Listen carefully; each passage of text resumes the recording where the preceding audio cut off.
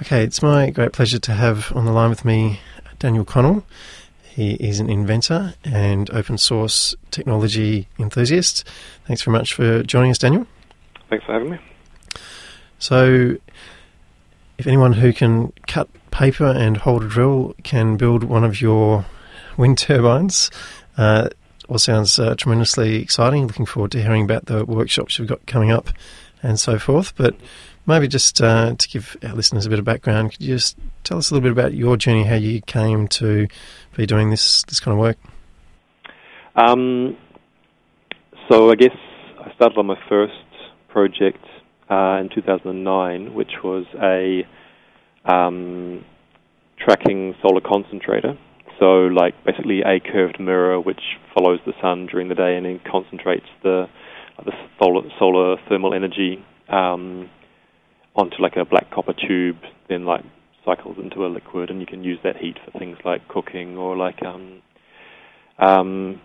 generating energy, that sort of thing, which was the first kind of really hands-on practical thing that I'd developed. It was an idea that I'd had for a couple of years but hadn't done anything with. And so mid-2009, when I was back in Australia over from Europe, I figured I should probably do something with it. I could sort of see that there was, like that sort of thing would be potentially useful to people, and just sort of sitting on it and not doing anything with it would be a bit of a shame.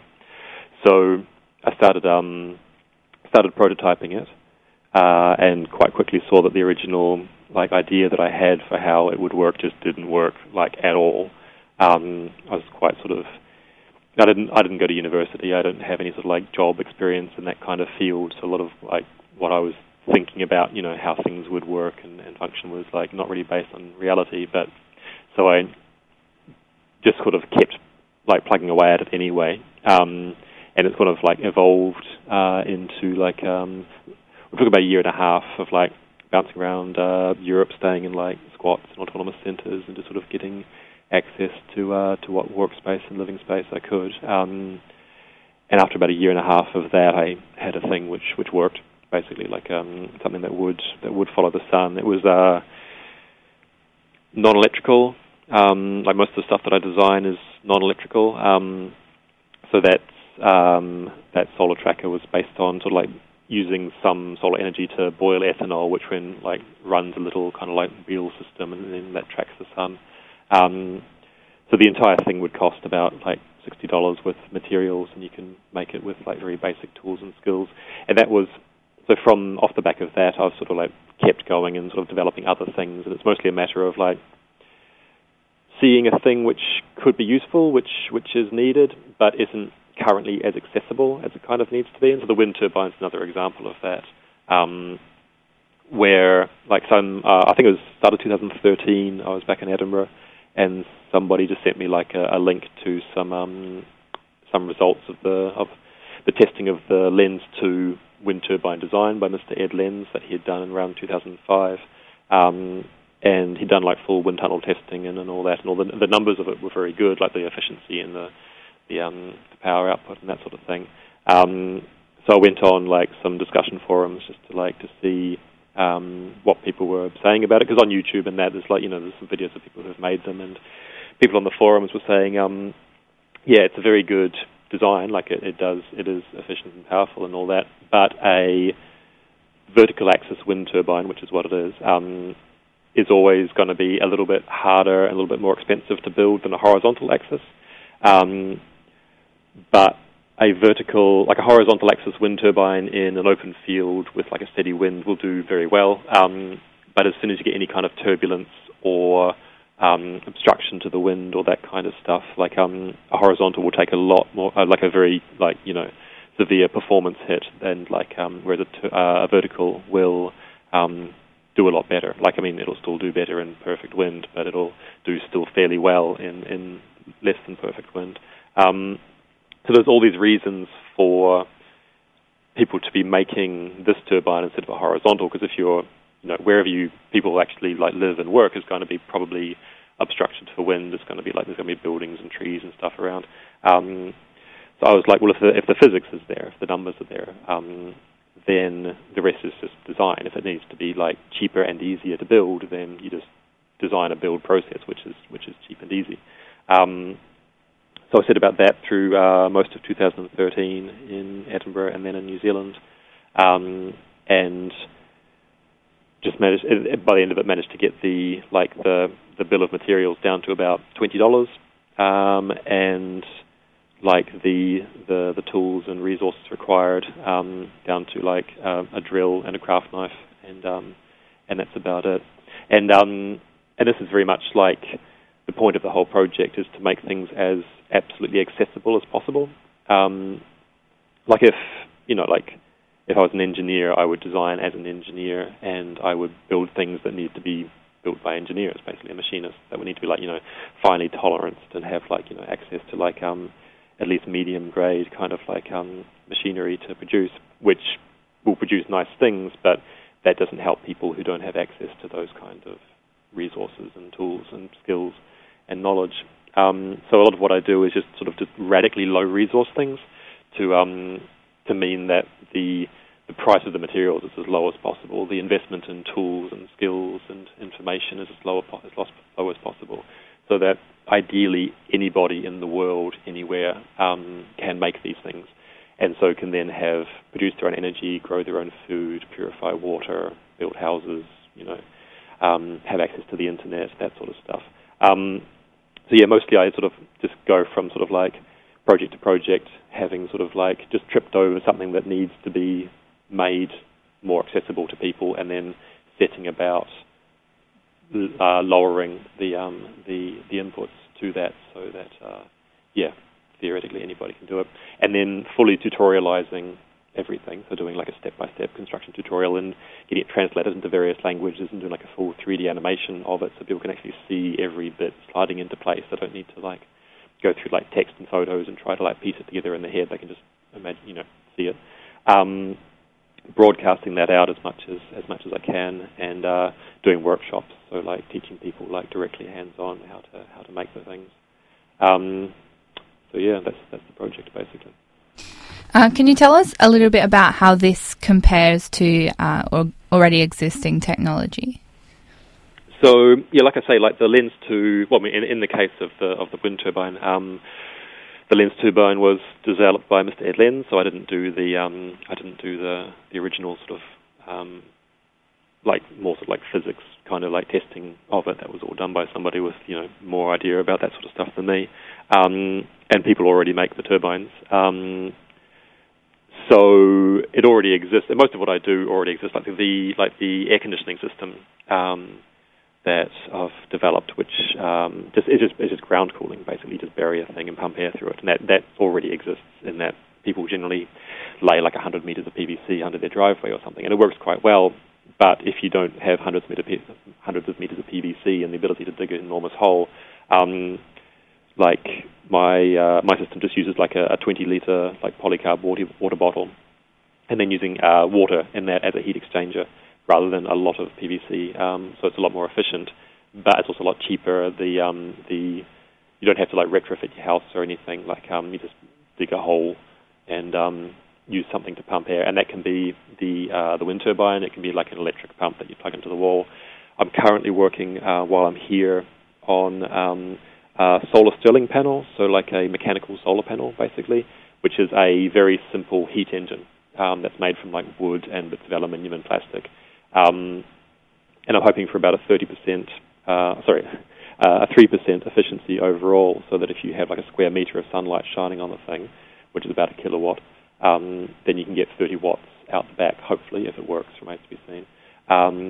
And with that 30 watts, you can power the air conditioning system. Because that only consumes about 9 watts. Because it's not like a standard, like off-the-shelf, like air conditioner, which actually like produces the cold. So it takes a lot of energy to like force like a phase change in a refrigerant, and then that creates the cold. You're just tapping into an existing source of cold in the environment, which is the ground temperature 2 meters down, which should be about 15-20 degrees. And so you're just pumping air in a circle, which takes very little force, very little power. And again, the total bill of materials is about $20. All you have to do is dig a hole and bury a thing. And also for the solar Stirling panel, it's the same sort of ballpark. Like you can make it in a couple of days with a drill and a hacksaw, and again it will cost about $20. And you can also then put like a little bike dynamo or something on that and get tens of watts of electrical power off the thing, which can charge your phone, run some lighting, charge your laptop, that sort of thing. So a lot of what I design is quite modular, in that different parts of different things can be pulled out and used for different things. And it's kind of like just a really big Meccano set, but that will produce actually useful amounts of power and do useful work. Sounds fantastic, Daniel. I guess what you're talking about there, the modular side of it. I'm kind of just interested a little bit more. You're obviously a part of a larger movement here with open source technology, and obviously the open source. All that open sourcing the material you're doing. What's the culture of that sort of thing here in Australia compared to in other parts of the world? Is it something growing, or what's your sense of that? I'm not as plugged into the Australasian kind of side of things as, say, the European, where I've been spending a lot of my time. It's basically in the Western world, the only place that it really seems to be taking off would be North America.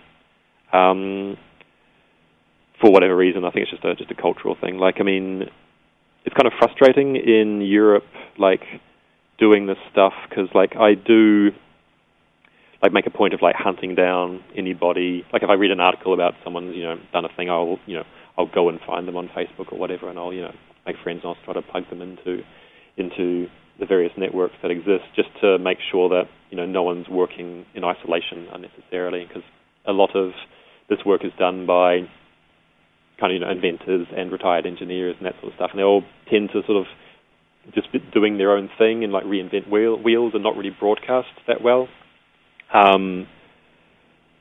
Whereas open source, you need to. It's all in the broadcast. If you've made a thing but haven't told other people how to reproduce the thing, then you haven't really done anything for anybody other than yourself. And it's a separate skill set to broadcast stuff well and to build networks and all that sort of stuff. But it's completely essential. You really have to make the stuff as accessible as possible, and most of that is just having a really good tutorial and being around to answer questions about it. Which goes to Daniel. Just kudos to you for the YouTube videos and things that I've seen where you are making it very accessible for people. But speaking of making it accessible for people, you've got some workshops coming up. Tell us a bit about those. Yes, so this weekend there's 2 one-day workshops. We'll be building the wind turbine start to finish. It's I forget the exact name of the place. It's near Welshpool. It's sort of just east of the city, so it's quite central. So there's a few spots left on that. Anybody who wants to come along is welcome to. If they just want to email me on windworkshop@gmail.com, and I'll tag them in. Sort of getting back to your previous question. So I do know some number of people who are working on this kind of stuff. In Europe, most of the people I know are really struggling to find people to work with, basically, because the success of open source software like Linux, there's no end of open source software, but Linux, for example, that's successful because as long as you're sitting in front of a computer, you're in the same work environment as everybody else working on the project.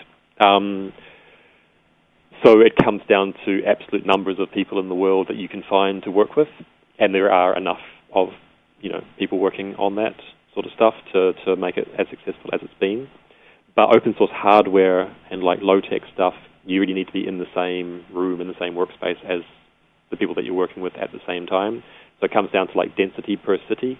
And in most parts of the world, you're really going to struggle, especially in the Western world, you're really going to struggle to find people in your city who aren't already busy with their own thing to work with. So most of the people I know, and we're not talking about a huge number of people here, unfortunately. They're trying to get a crew together so that they can, do good work and do it quickly, and that makes sense, except that they're just really struggling to find the crew. I was always going to the model that it would be better if I was working with other people, but people aren't going to come into this project if there's not already a project to come into, because it's like otherwise, a thing that's not already a thing is just a good idea, and everybody's got a good idea, so people are going to be like, hey, that's a good idea, let me know when that's a thing, and maybe I'll, join in. So I was always like, I'll just do everything myself, and then hopefully, down the line, hopefully fairly quickly, other people will be like, oh, cool, I can do that too, and then, get a bit of a crew together. That hasn't really happened, and a lot of that is because I've been sort of like moving around a lot and sort of more trying to make a go of it in places that I want to live, like Edinburgh, rather than going to the place where I'm going to be most able to find people already doing that. So when I'm back in Europe at the end of next year, I'll probably settle in Germany.